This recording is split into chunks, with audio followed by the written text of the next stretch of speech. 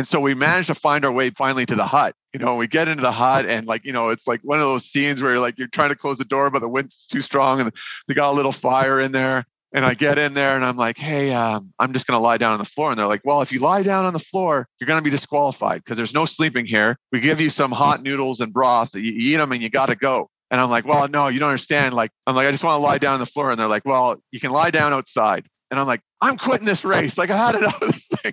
And they're like, well, you can quit up here, but there's nobody to rescue you. So you have to go down the mountain. I'm like, fine. How far down the mountain do I have to go? And they're like 5 miles.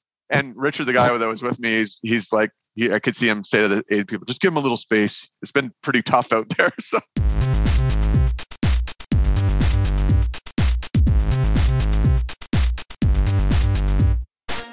Welcome to Evolved Radio, where we explore the evolution of business and technology. I'm your host, Todd Kane.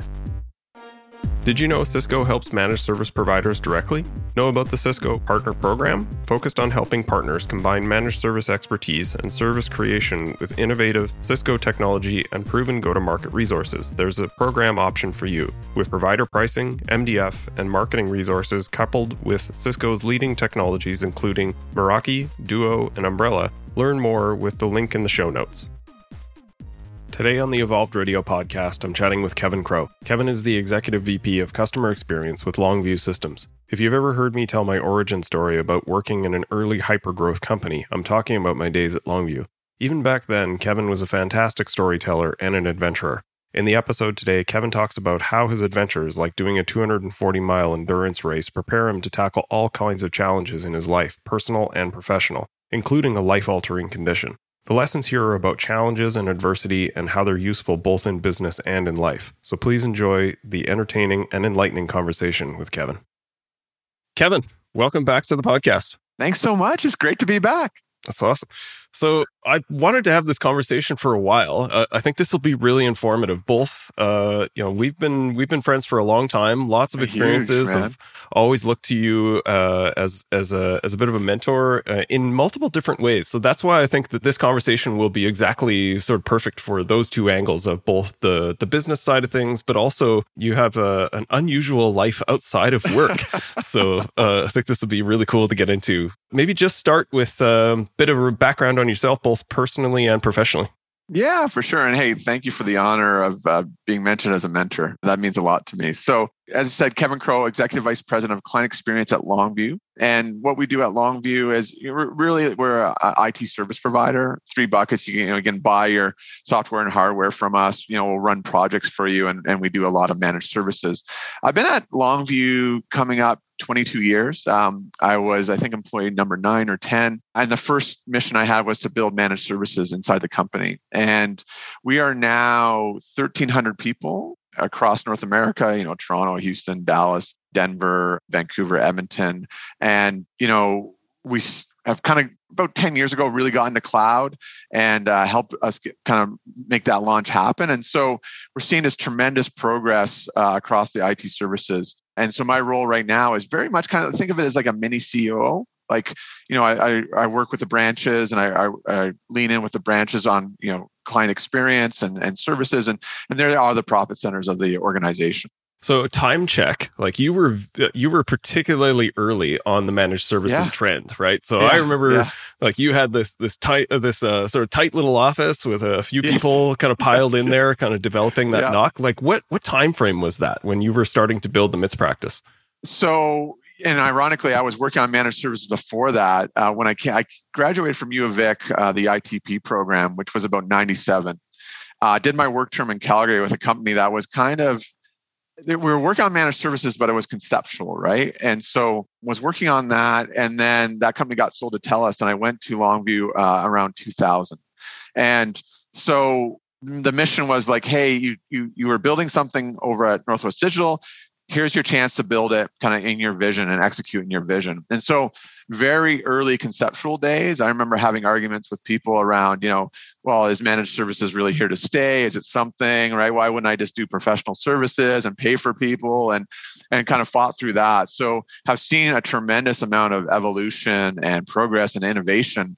in that space. And it's been amazing just to see how that market's developed, It's kind of incredible in a lot of ways because like in my head, as much as I saw this early version of this practice, and I think that this conversation 20 years later is still in some parts still happening, right?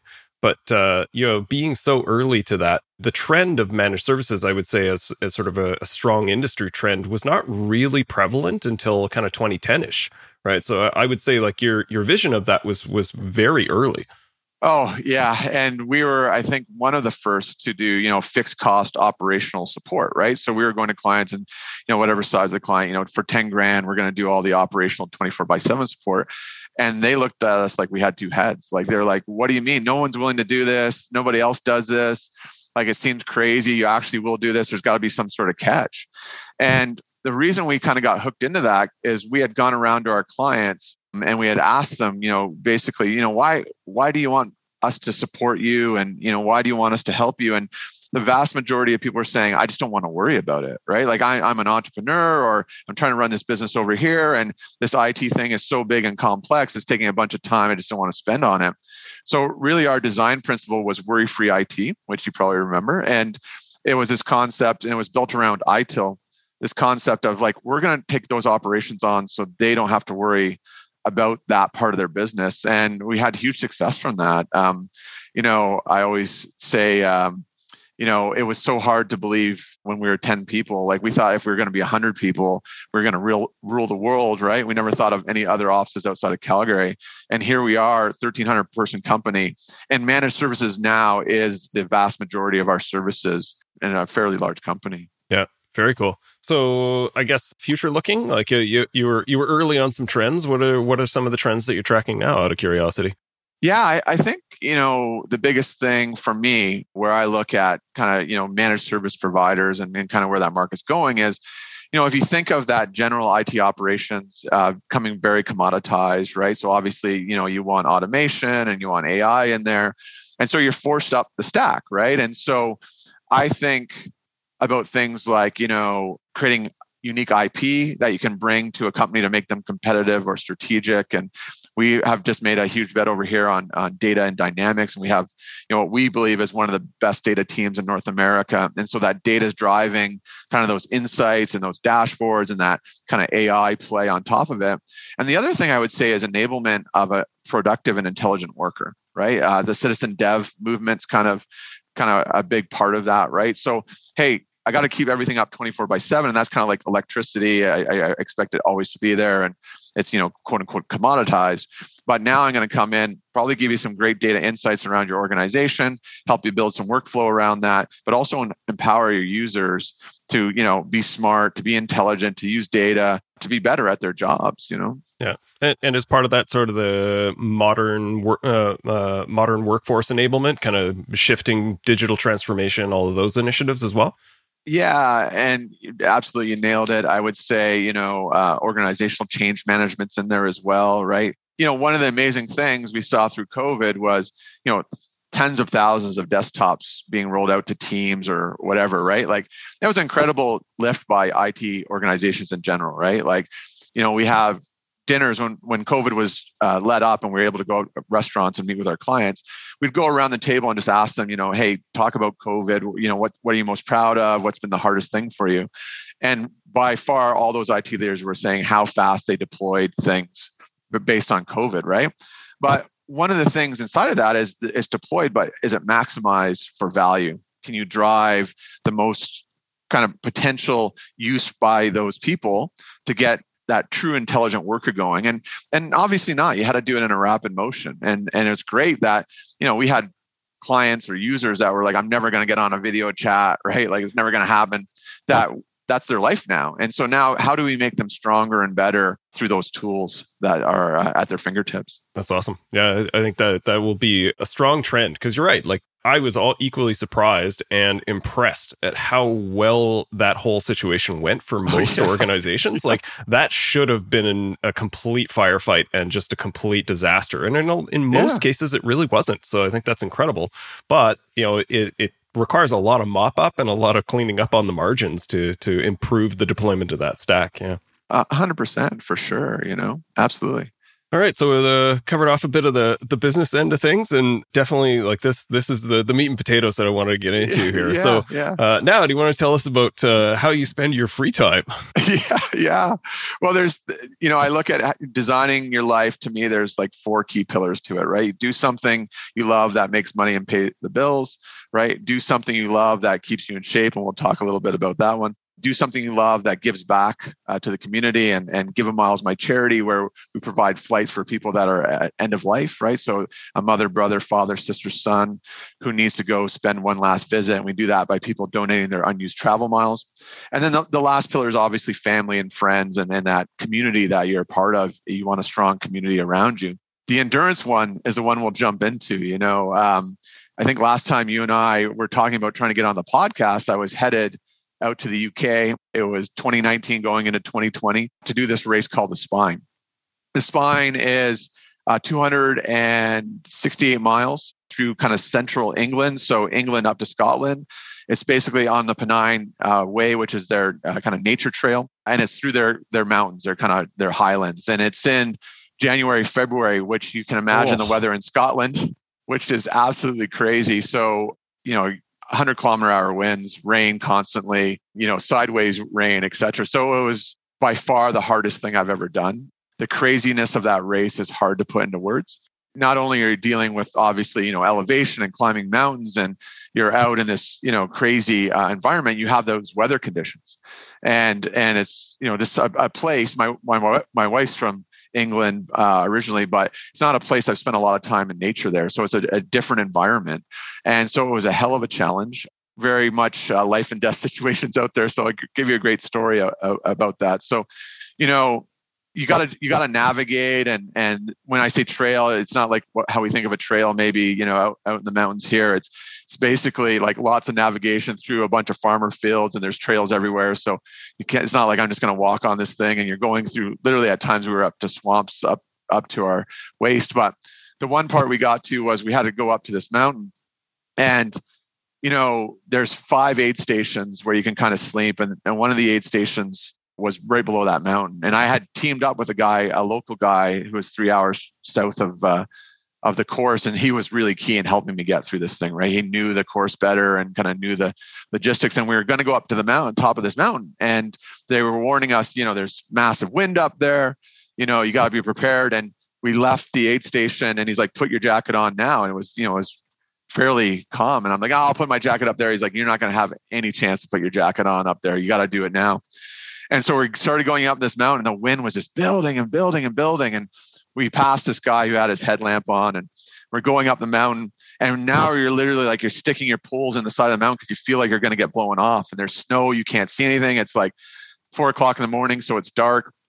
And we get up to the top of the mountain, like beautiful navigation by Richard, the guy I was with. And there's a little wall that somebody had built with rocks, right, to kind of hide behind. So we hid behind the wall. And I said to him, hey, like, we passed that guy. I don't see him anymore. Like, I don't see his headlamp. Like, should we go try to find him and bring him in? And he's like, dude, we are just trying to stay alive up here. Like, this is life and death now, right? Like, we got to get down the other side of the mountain. There's this legendary, like, old ski hut that was built, 300 years ago that you kind of get down to on the side of the mountain.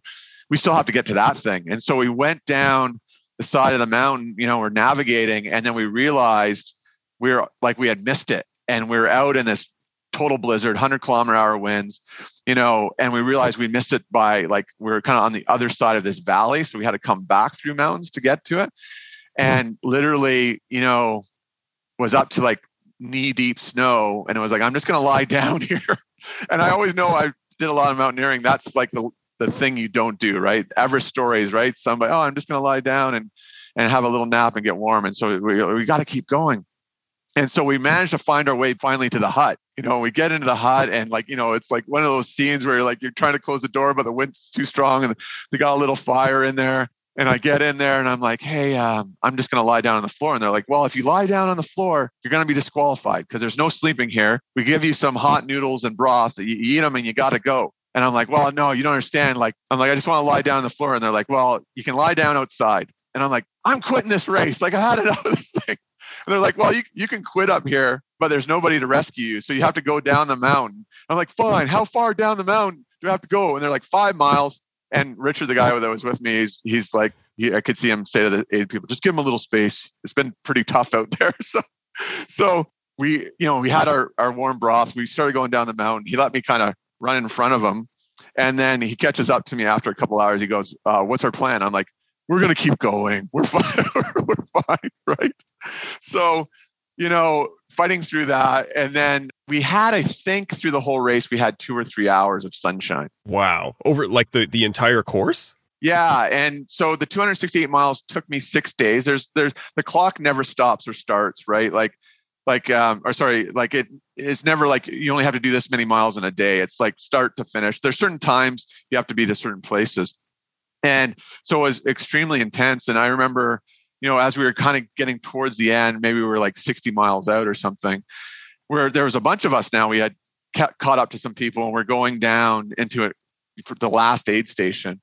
And we're kind of all spread out a little bit. And these guys come up to me and they go, hey, your buddy Richard, are you looking after him? I'm like, yeah, like we're a team here. I'm going to look after him.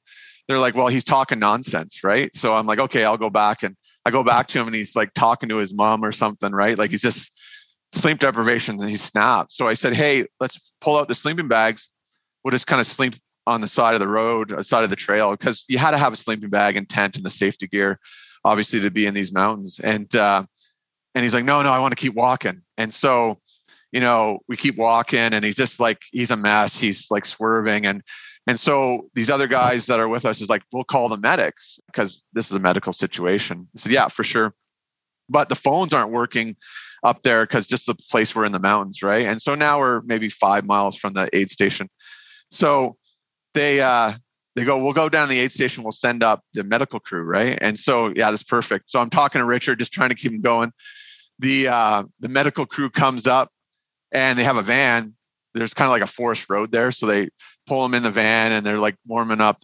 They're giving him a tea and they're like, what do you need, Richard? And he's like, I just want to sleep. And they're like, well, if you sleep in the van, you're disqualified from the race, right? Like the race is over. And he's like, oh, I just want a tea then. And I'm talking to the medical guy. And I said, what should I do? Like, what do you think I should do? And he's like, hey, it's your race, right? There's only so much you can do for people. He's in medical hands. Like, you probably should need to get going. And like Richard and I had been so bonded through this, right? We've been so, the mountain where we almost died and all that kind of stuff. So anyways, I took off. I'm like, running down the hill, very emotional, like I'm all by myself, right? And I get down to the aid station. The aid station rule there was only 30 minutes. You can only be 30 minutes in that hut. And so like, I'm trying to talk to other people like, hey, do you want to team up? Like, can I join you? And they're already like, it's near the end of the race. They've already formed their bonds, right? And they're like, we don't know. We're kind of a team. And so I'm like really tired and really lonely and I'm going to be by myself. And so I come out of the aid station and who's walking in? It's Richard. Somehow he rallied himself, wobbled down the hill all the way to the bottom.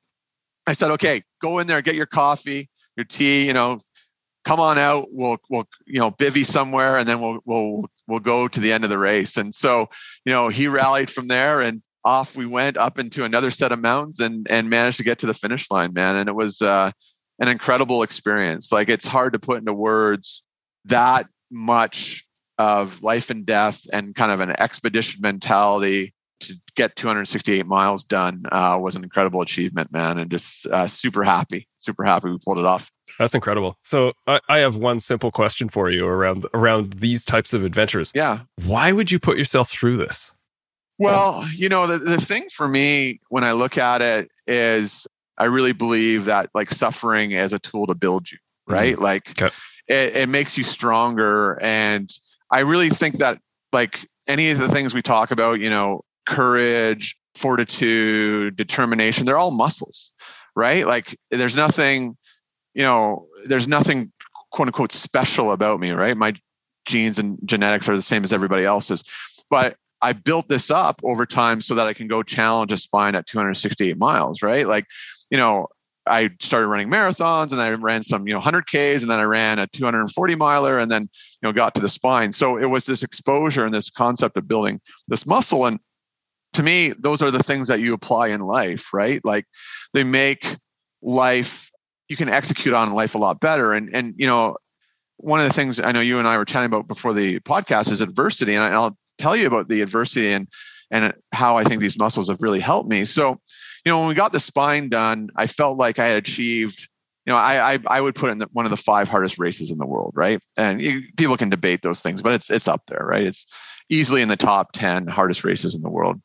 And so I was like, okay, from a running race, expedition in the mountains point of view, I felt like I had achieved kind of the ultimate test that I wanted to. And so myself and Johan, and when I say we, because Johan goes on these crazy adventures with me. And even though they're solo, it's great to have somebody training with you and that's, on the course with you. And so we said, hey, I want to get into stand-up paddleboarding. It's a really new area. It's not really explored.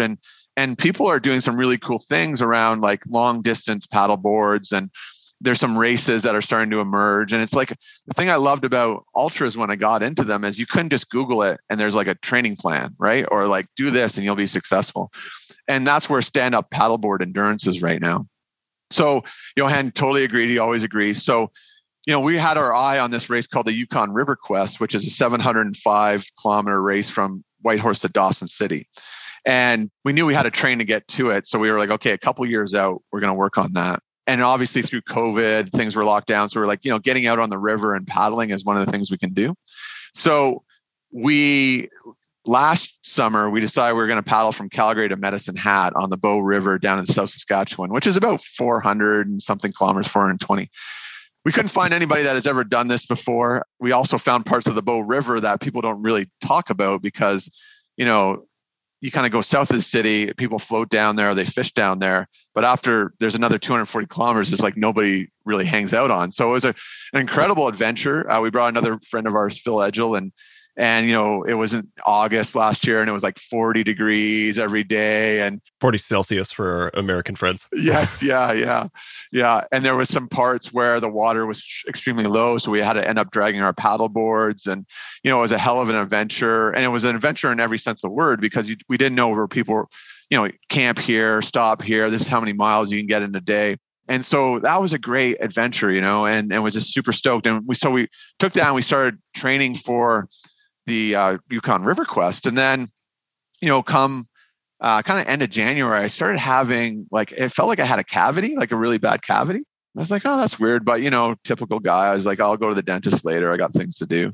And, and one day I bit down into a sandwich and it was like my pain just kept amping up. It was like not like sometimes you have pain and then it comes down, right? It was like pain. And it kept going up and up and up and up, and it wasn't stopping. And it freaked me out. And I ended up on the floor in a bit of a fetal position, just crawling across the floor. My son was there, who's 20, and he came across, picked me up, and we both kind of had a laugh because he's like, "Dad, I've never seen you in pain like that." And you were screaming, and I was like, "Yeah, that's never happened." So I went to my wife came home, and I said, "This is what happened." And she's like, "I'll take you to the dentist right away." And luckily, my dentist brought me in. And he looked at me and he's like, I don't know what's going on. Your teeth are fine. Maybe you have like TMJ, which is a tight jaw muscle. And so anyways, he sent me back home. And I think like 4 days later, I got COVID.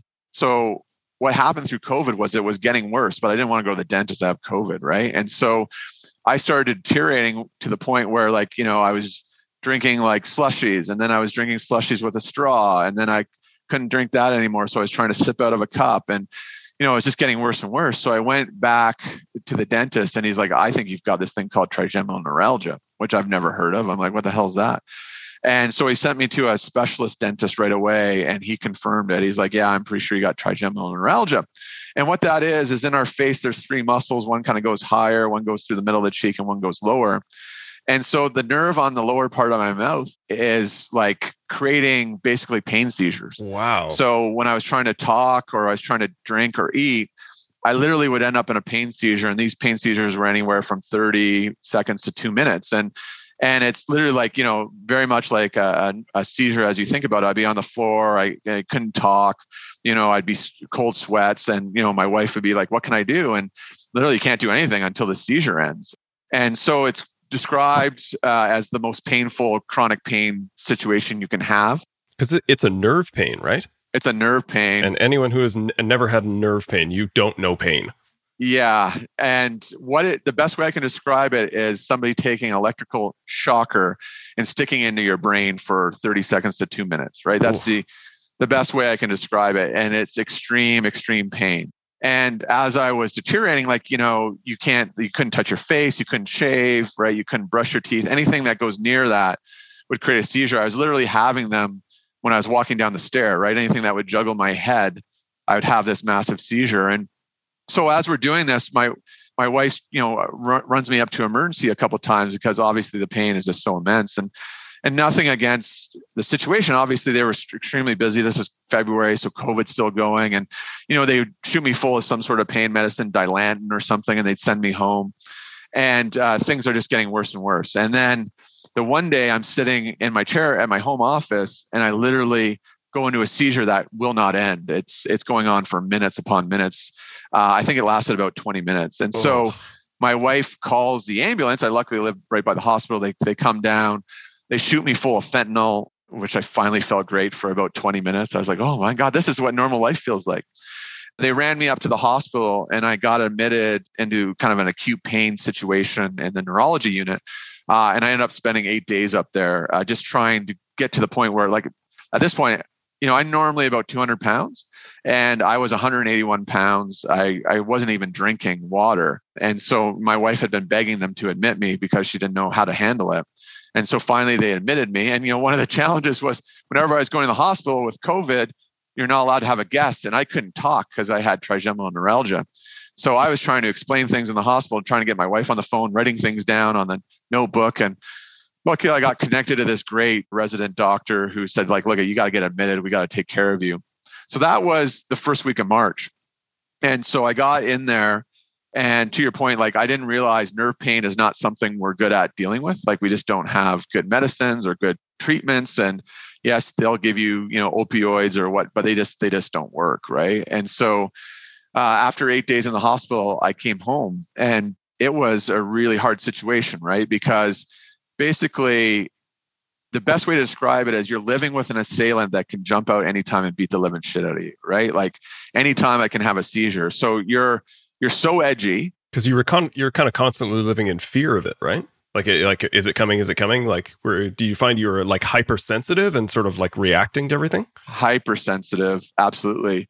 And so on edge. And literally the thing I wanted to do, and I would assume most people with this would be in the same situation, is just go lie in bed, right? Like the safe place that I don't have as much pain. And the pain there is a constant pain. It's just not that seizure. Is if I lie in bed, if I don't talk, right, I kind of get through the day. And obviously there's just no quality of life, right? There's no quality of life. And one of the things with trigeminal neuralgia, the street name or the, jargon for it is called the suicide disease, because you lose such quality of life and the pain is so bad and there is no cure, that the number that's thrown out is 26% of people with it commit suicide. Now that number is questioned and is it, dated and we're getting better at treating it, that type of thing. But it just tells you the difficult mental state of this disease. And, of course I was in some forums and you just hear from people and, just the sadness and the anxiety and the depression they have because, there's no quality of life. I was lucky I could sleep. Some people can't even have a pillow touch their face, right? Like I couldn't shower if there was like water hitting my face. It would give me electrical shocks. Luckily, the doctors started getting me on they use epilepsy drugs to kind of try to get the nerve sorted out. So I wasn't getting into seizures. I was just having electrical shocks. And, as I was lying in bed, one of the things I had in my head was the Yukon River Quest is at the end of June, right? Like I've signed up for this and, it's 705 kilometers of paddling and, Johan and another guy by the name of Fred Dickinson, they were going with me. Right. And I was like, okay, I got to get out of this bed to get to the Yukon River Quest, but also like I couldn't work. I wasn't looking after my family, right? Like just any of that stuff. And I was really grieving the loss of that life, right? Like it was just like my life's blown up. It's over, right? Like I just like so heartbroken about it, but I knew I had to get out of that bed, right? And so luckily, I think, kind of back to the point that the fact that I had participated in these endurance events and I kind of had this mental toolkit of kind of, okay, how do you get through situations like this? And one of the big tools I always tell people, and it's a very simple tool, is you chunk things, right? Instead of thinking of 268 miles, maybe you're thinking of 10 miles. And maybe if that's too tough, you're thinking of 5 miles. And if it's 1 mile, thinking of 1 mile. And maybe sometimes in the Moab 240, which I ran was 240 miles, at one point I was thinking 10 steps, just do 10 steps, just do 10 steps and do another 10 steps. Oh, now try 20 steps. And so when I was lying in that bed, I was like, just go downstairs and do some yoga. Just do some simple yoga. Just try it, just see what happens, right? And if you have any pain, you're going to stop. And so I started getting some yoga done. And then I was like, okay, well, just start doing some simple weights, right? Like really light weights. And then, hey, go for a walk. Can you get a walk in, and even just being scared of the wind hitting your face, right? Just get outside. And so I started rebuilding all of that. And, one of the scariest things through that was I just wanted, I got out of my bed, but I want to be by my house. My house has all my drugs. My wife's there, right? She's seen me in seizures. She knows how to handle this. I don't want to go too far from the house. And so I had to encourage myself to, okay, we're going to go for 5 miles from the house. You're going to be okay. Go 10 miles from the house. You're going to be okay. Go 20 miles. Okay. You got your medicines. You're going to be okay. And so started rebuilding and got back on track for the Yukon River Quest. And so I kept telling, Johan and Fred, and we had support crew. Like there's big logistics in a race like that. And, checking it in, I'd give them a percentage. I'm like, I'm 50-50 that I'm going to go. I'm 60-40 that I'm going to go. I'm 80-20. And then I was like, okay, game time decision. It was getting down in the last week before we were going. And I was like, right now, if everything stays the same, I'm getting on the plane. And so meanwhile, we're getting emails from the Yukon saying, hey, the river is record high. There's a huge flood up here. We don't know if the race is going to happen. And, only come up if you're a very experienced paddler. And once again, the guys are saying, what are we going to do? And I'm like, we're going. Like we have tickets. Like, we have to go see the river. Like we're not making a decision from here. So, we went up at the end of June and got on the river, and, we started paddling, and there's the first 300 kilometers, and the first 300 kilometers is a 50-kilometer lake, right? Even though you're on a river, you got to go into this 50-kilometer lake. We got hit with a massive storm out there, like massive. It capsized 6 boats, because most people race in canoes and kayaks, and the paddleboard thing just started happening a few years ago. And there were 6 boats that got capsized. I think 8 people got rescued, and there's massive headwinds and rain. And so we ended up missing the cutoff by 22 minutes. And so made it 300 kilometers on the race, and got a DNF because couldn't go any further because I missed my time cutoff. But in some ways, it's the race I'm the most proud of, because I say the start line was that hospital bed and the finish line was 300 kilometers into the Yukon River Quest. That's incredible, man. Holy smokes. Like, I mean, you seem good now. Like, what's sort of the status of your recovery? I assume this is not something that goes away, or what's the status? No, it doesn't. Unfortunately, the best thing you can do is get into remission is what you're trying to do. And sometimes that remission is like 2-3 years. Some people will say, they've been in remission 4 or 5 years. So I'm headed towards remission. Like I feel like my pain's a lot less. I'm bringing my meds down right now. If you notice, I'm probably like my mouth doesn't move normal, right? Like I'm kind of talking through my teeth a little bit. My apologies to people that are listening. And so there's pain, right? And it's kind of like an ebb and flow. Like I'll have really good days and I'll have really good mornings. And then I'll have, something will happen and I'll just be like, okay, I'm just going to bed. I'm not in a good spot right now. I'm going to fight through it. But one of the things that I'm on is that concept of, okay, how am I going to manage this? Like, how am I going to attack this? And so, I want to get myself to a spot where I am in remission and I can kind of hold myself in remission. And so, doing a lot of research and doing a lot of investigation on how to do that, try different things, different diets, etc. And I am on medication, Trileptal, which is seizure medicine, but which is doing a big job. And I don't want to dismiss modern medicine. They do a lot. But, the big things for me right now is I'm doing yoga every morning, probably about 45 minutes of that. And then I'm stretching. The commitment to my wife, because I did, once I got back from the Yukon, I did try to kind of push some stuff and create more pain. And she's like, just stop any endurance workouts, please. Like just focus, like no heavy weights, no big runs, no going to the mountains for a big run. I was like, yeah. So those are the things I'm focused on from that front. Just obviously trying to get like really good sleep and eating healthy right now. But the big things for me have been, like yoga. I really think it's a muscular thing for me. I'm what they call idiopathic. So they don't know what's causing mine. A lot of people, they believe it's a nerve hitting a blood vessel in the back of their head. So there's a brain surgery called MVD, which they'll come in and they'll put something in to avoid those touching, but that will last for about 5 years and they have to go back in and do that. I'm not an option for that, nor personally, I don't know if I'd want to do that until I went through every option, right? Brain surgery is a serious thing and obviously it takes a lot of recovery. So, really focusing on this kind of muscular approach. And I can't say enough about kind of yoga and also, just for mental health meditation. Mm-hmm. And, I've on and off through this, I've been doing the Wim Hof breathing technique, which I think helps obviously with your state of mind. So finding my way through it. And I remember, I was in the acute pain situation in the hospital and it was COVID, so nobody could come visit me except my wife and my son. You're allowed like one visitor at a time. And my friend was like, you must be going crazy up there. So I'm going to tell you got to watch this documentary called The 100-Foot Wave. And it's an incredible documentary. If you haven't seen it, watch it. It's about these guys that, they want to surf a 100-foot wave. They go looking around. They find this in where? Portugal? Yeah, Portugal. Thank you. Yeah, they find it in Portugal. And they create this kind of world around that's trying to catch the 100-foot wave from Portugal. It's a great story because it talks about how like the village gets kind of reborn from it. And, they're going through kind of the people that are trying to surf, you get their experience and their journey on it.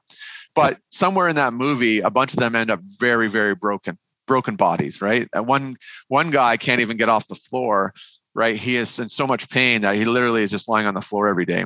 And yet they fight their way through it, right? He gets back, not to be a spoiler alert, but they get back out surfing. And so to me, lying in that bed, it was just one of those really inspiring kind of coincidences from the universe kind of saying, hey, you can do this, but you've got to work on building your body back. And so I feel like, I'm somewhere along that journey, 60% along that journey or something. So, One of my favorite expressions sort of relative to this is one man's hangnails, another man's crisis. And I think it's a really important description of like, regardless of what adversity you're facing, like anybody, right? Like it is your own personal journey. And it's never fair to compare this. Like obviously, objectively, what you've gone through and are going through is incredibly awful. But I'm curious sort of what you would say based on this and sort of how you're managing that adversity to other people that are just facing adversity in their own lives in different capacities, right? Like it doesn't have to be, a life-altering illness. It could just be that they're stressed at work, their difficulty at home, all of those things. Like everything is relative that way, right? 100%. And I do like when I've talked to people and they'll say something, oh, my aunt has chronic pain and, yada, yada. And I'm like, she can't get off the couch. And I'm like, yeah, there's no comparison. Don't go to your aunt and say, oh, I know, I just met a guy and he paddled 300 kilometers on a paddleboard up in Yukon, get off the couch. Like everybody, to your point, is in their situation. And the other side of that coin is I don't want people to say, well, that guy's like some sort of anomaly and outlier and that doesn't apply to me. To me, the key thing about adversity is meeting it and chunking it and understanding how to progress against it, right? I think sometimes we think about adversity in these big kind of buckets, right? And one of the things I was doing, when I first got diagnosed and I was in this incredible pain, I was catastrophizing.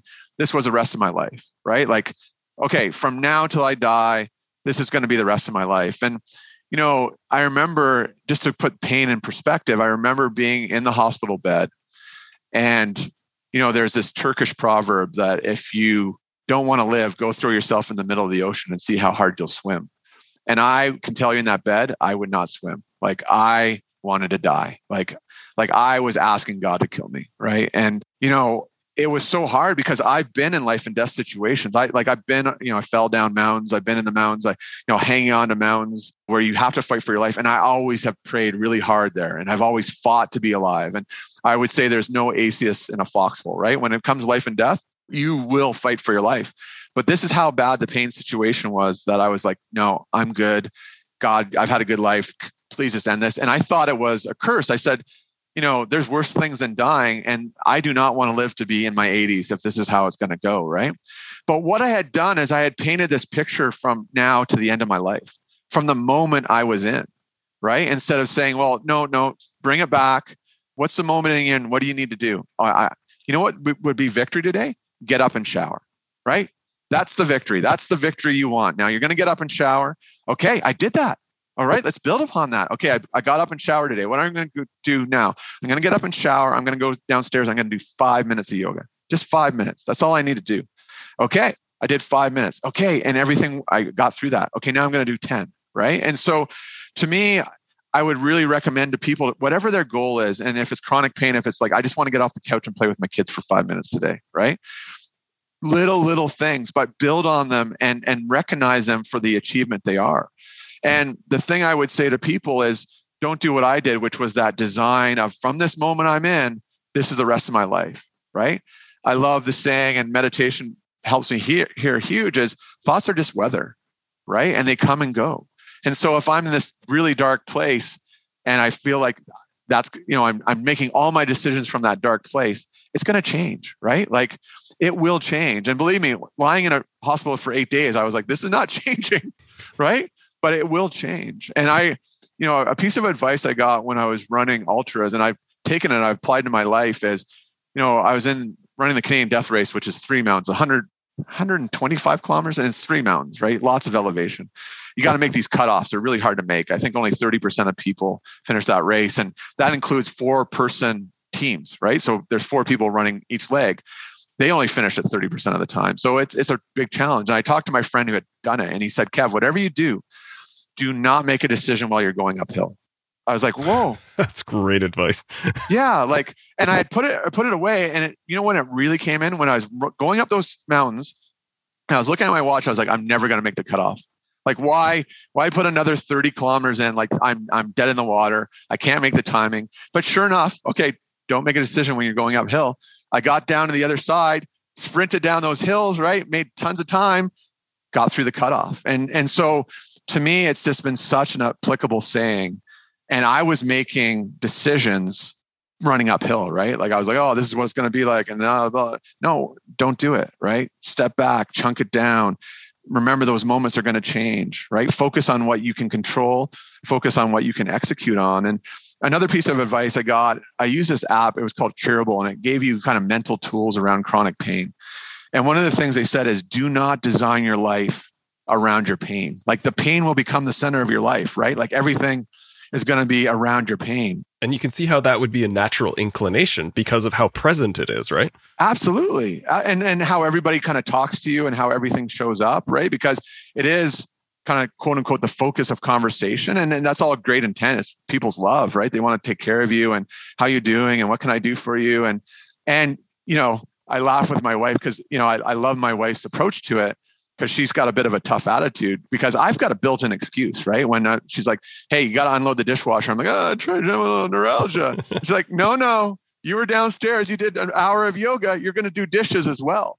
And so, just that mentality of keeping yourself moving forward and, start where you're at. Like I said, like everybody's got to start where they're at, and your victories are your victories, and make them small.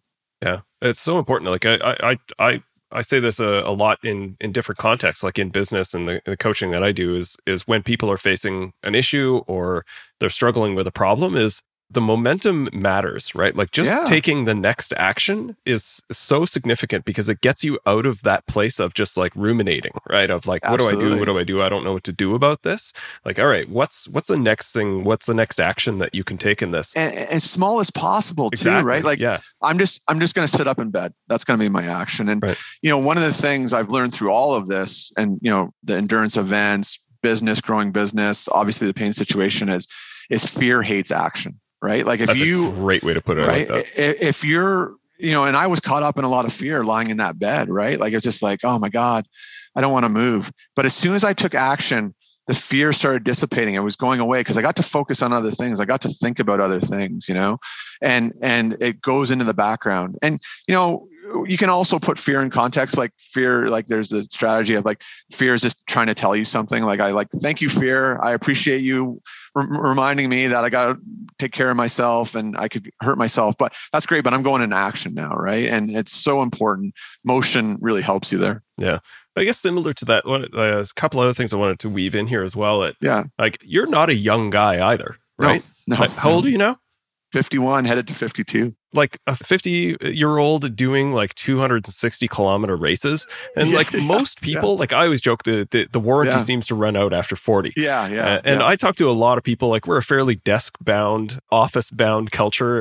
And like people really struggle to work in exercise. Like this morning, maybe a bit of inspiration about this conversation coming up. I've gotten back into running. So I'm doing awesome, man. Speaking of incremental action, right? So I'm doing the Couch to 5K program, right? So I'm just doing my jogs this morning, like starting nice and easy. Beautiful. But, how do you approach this from an ability management standpoint? Is it just starting with something simple? Like, how is it possible that at your age you can do these huge races and do all this work, and everyone else around us that is potentially even younger than you, even younger than me, struggles with running a kilometer or two, right? Yeah, no, it's a great question. I think your Couch to 5K is a beautiful program. I love those programs. I tell people in some ways that's harder than kind of quote unquote me going to run, the spine, because you're going from zero to something, right? I'm already in motion. I work out, I stay in shape, right? I've exposed myself to these things before,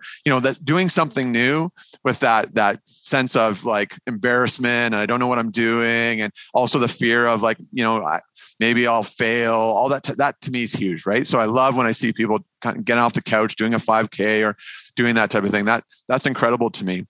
The one thing I will say about age, I think there's some big lies out there, right? Like about age. So one of the things I was telling myself is normally when I race, I kind of would get down to like 190, 192 type of thing. And, I was training for the Yukon River Quest, and I was still, this is before I got sick, I was still around 200.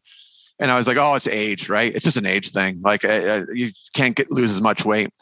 When I first got diagnosed with trigeminal neuralgia and went down to 181, I knew how to get myself back up, but I was going to do it on a anti-inflammation, very strict diet. And I got myself to 193, right? Just on that diet. And so I was like, oh, it's not an age thing, right? It's a discipline thing. It's an execution thing. One of the things I notice now about like when I run and I work out is I got to stretch. Yoga has been a godsend to me, right? This keeps my body going. So you make those adjustments, but I really honestly think that once you're in motion, regardless of your age, you're in a much better spot than you would think, right? What your age would tell you. I know a lot of people that are like, oh, 40, I'm calling it at 40, right? You see a lot of that happening. I'm like, well, I feel in some ways better at 51, 52, other than this TN, because I'm wiser, I'm smarter, I'm working out in a smarter mode, right? I do a lot of more like tracking of things now, right? Okay, where's my body breaking? How do I adjust for that? But I'm bringing that wisdom, which I think compensates for the strength of youth, Yeah. It's I think that helps to kind of maybe solidify the things that I'm thinking about. Part of the thing I've been frustrated about in exercise and keeping fit as I get older is it feels unfair that if I do 20 minutes of exercise, I need 30 minutes of stretching. Yes, yeah. No, that stuff's true, and maybe some more sleep and all those things are applicable. But to me, like I said, I think it's the wisdom that you apply now to working out. And, when we started the stand-up paddleboard thing, I had never really done it before, right? I didn't know how to work out. I didn't have any skills around it. There is so many tools out there, whether it's YouTube, whether it's books, whether it's just connection into people, right? Like community that you can get caught up online. And we're just reaching out to people. And sure enough, you get connected to somebody that's done a long distance paddleboard, and they'll give you some advice and some insight. All those things help us keep pushing this along as we get older. Just so much knowledge out there. Yeah. So one I would like to circle back to is life design. You kind of mentioned like that you're intentional about this. What do you have sort of a process? So how do you think about your life, and do you do this kind of on an annual basis? And what's your process, I guess? Yeah, definitely intentional. I mean, I think there's a book, How to Design Your Life, if I got the title right. I read it many, many years ago, and it really just talked about intentional design approaching life, which is kind of weird that we design our house and we design or look at our wardrobe, but we don't really intentionally design kind of how we want our life to be structured and what we want to build. And, one of the big fallacies, I think, I have a son who's 20, he's in his third year university, and everyone's like, what do you want to be? What do you want to be? Right. And it's not one choice. I keep telling him it's not one choice, right? Like there's a plethora of choices, but you have to pick something. You have to get on a path. That path will show you other things. It will open other doors. So what I tend to do is I have a 5-year vision. of kind of where I want to be. And that vision would be built around those pillars I talked about. So, doing something you love that makes money, doing something you love that gives back to community, doing something you love that will keep you fit, and then family, friends, the community that you participate in. And so I have a 5-year vision of that. I also have a 10-year vision, but that's more nebulous because 10 years to me, it's kind of like, it'll be maybe like 5-6 points of design principle that I want to head to, right? The interesting thing for me is, as I am 51, I have to start thinking about time, right? Like, okay, how much time do I have to do certain things, certain goals? Like, there's a bunch of other things I want to do on the stand-up paddleboard. I have an unfinished race. I got to get healthy and I got to get back to. And so you start looking at the clock. Well, if I really want to do that, that means, okay, this year I got to get healthy enough to get off the medicine. Next year I got to train to go to the Yukon, right? Then I need to fit this break in. So that means, 2025, I'm going to do that. Okay, what's my age? 56. Okay. The thing I think a lot of people do is they do a lot of, and I'm guilty of it too, is you do a lot of fantasizing in your head without executing, right? And so you keep thinking about, well, 1 year I'm going to go paddle in the Yukon, right? 1 year I'm going to go paddle in the Yukon, but you have to put it down if you're serious about it. There's some fantasies that are just nice, right? Oh, I'm going to go live in a cabin in the woods. Yeah, we all tell ourselves that. It's more of an escape hatch, right? But to me, it's like, well, if I'm really going to do this, then I really need to understand and commit and design to it, right? Like, okay, if you do that, the race is in June. If you're going to do it in 24, then this is how you got to back up and make it happen and really put the rubber to the road. I'm one of those guys, like if we're hanging out and people are like, let's go to Vegas and we're going to go to Vegas in September. I'm the guy that will call you in 3 days and go like, I bought the ticket, right? Like I don't necessarily partake in a lot of that. Like, is this talk? Some of that we do, that's fun, but it's really like, if we're talking about this, then let's go do it. And so that's how I design with intent in mind. And then I review those goals every day, the 5-year vision. And I have a daily tracker of things that build me towards that goal, right? So like exercise and, okay, am I executing? And it's an Excel spreadsheet, green when I get it done, yellow when I don't get it done. And man, do I hate to see yellow. That's awesome. I love that you're dashboarding your life towards your goals, essentially, right? Yeah. And it holds you, I think, accountable. One of the things you realize through dashboarding your life is like, when you give yourself an out, all of a sudden those outs start adding up and you start to see a lot of yellow, right? Like you're like, well, I'll just take the weekend off. And then, a couple of weekends later, you're sick and I'm not going to do it. And all of a sudden, 2 weekends gone from whatever you're trying to achieve on your goal. Holy smokes, that's a lot. Yeah. This is something I didn't give a lot of credit to until quite recently, based on an event like streaks and stuff are really popular in apps and for building habits and things like that. And I have an Apple Watch, and I went on this thing where I was like, okay, I'm going to start closing my rings every day. Yeah. And I was really good about it for a long time until I went on vacation and have forgotten the charger for my Apple Watch. And I was in Tofino, like small little town on the west coast of Vancouver Island. And I went everywhere in this town to try and find an Apple Watch charger. No one had one. So my battery died and I lost my streak. I have still not gotten back into the habit of fully closing them again, right? And it's incredible that I was so persistent about that until I lost my streak. And then I was like, well, now what's the point, right? Yeah. And I there's a couple things I say. I love Jocko Willnick's quote, how many days does it take to form a habit? Every day until you stop doing it, right? Like that's really what a habit is. And that's awesome. Yeah. And then the other part I tell my friends, because, you got a bunch of friends that are trying to get into fitness and their thing. And they'll miss a few days and it's like they throw the baby out with the bathwater. Like, I'm done. I'm like, no, you just start again, right? Let's just start. We start again. Like, don't worry. We miss a few days. We start again. And I do feel people are too hard on themselves when they have those gaps where they miss and they kind of, just give up. And it's like, no, man, we start again. Yeah. Kevin, this has been amazing. This is now inspiration. I'm not going to do a 260-kilometer race by any stretch, but I am going to start closing my rings at the very least. Well, maybe you'll get out paddleboarding with us. We got some races coming up. I love paddleboarding. I've been paddleboarding for years. So the race, maybe. We'll see. Yeah. All right. We'll keep talking If I can do my couch to 5K without ending up with my recurrent back injury, then I'll give you a call. Yeah. All right. Perfect. This has been awesome, Kevin. Really, really appreciate your time. Oh, thanks so much for having me. It was a great conversation. Part of the MSP Radio Network.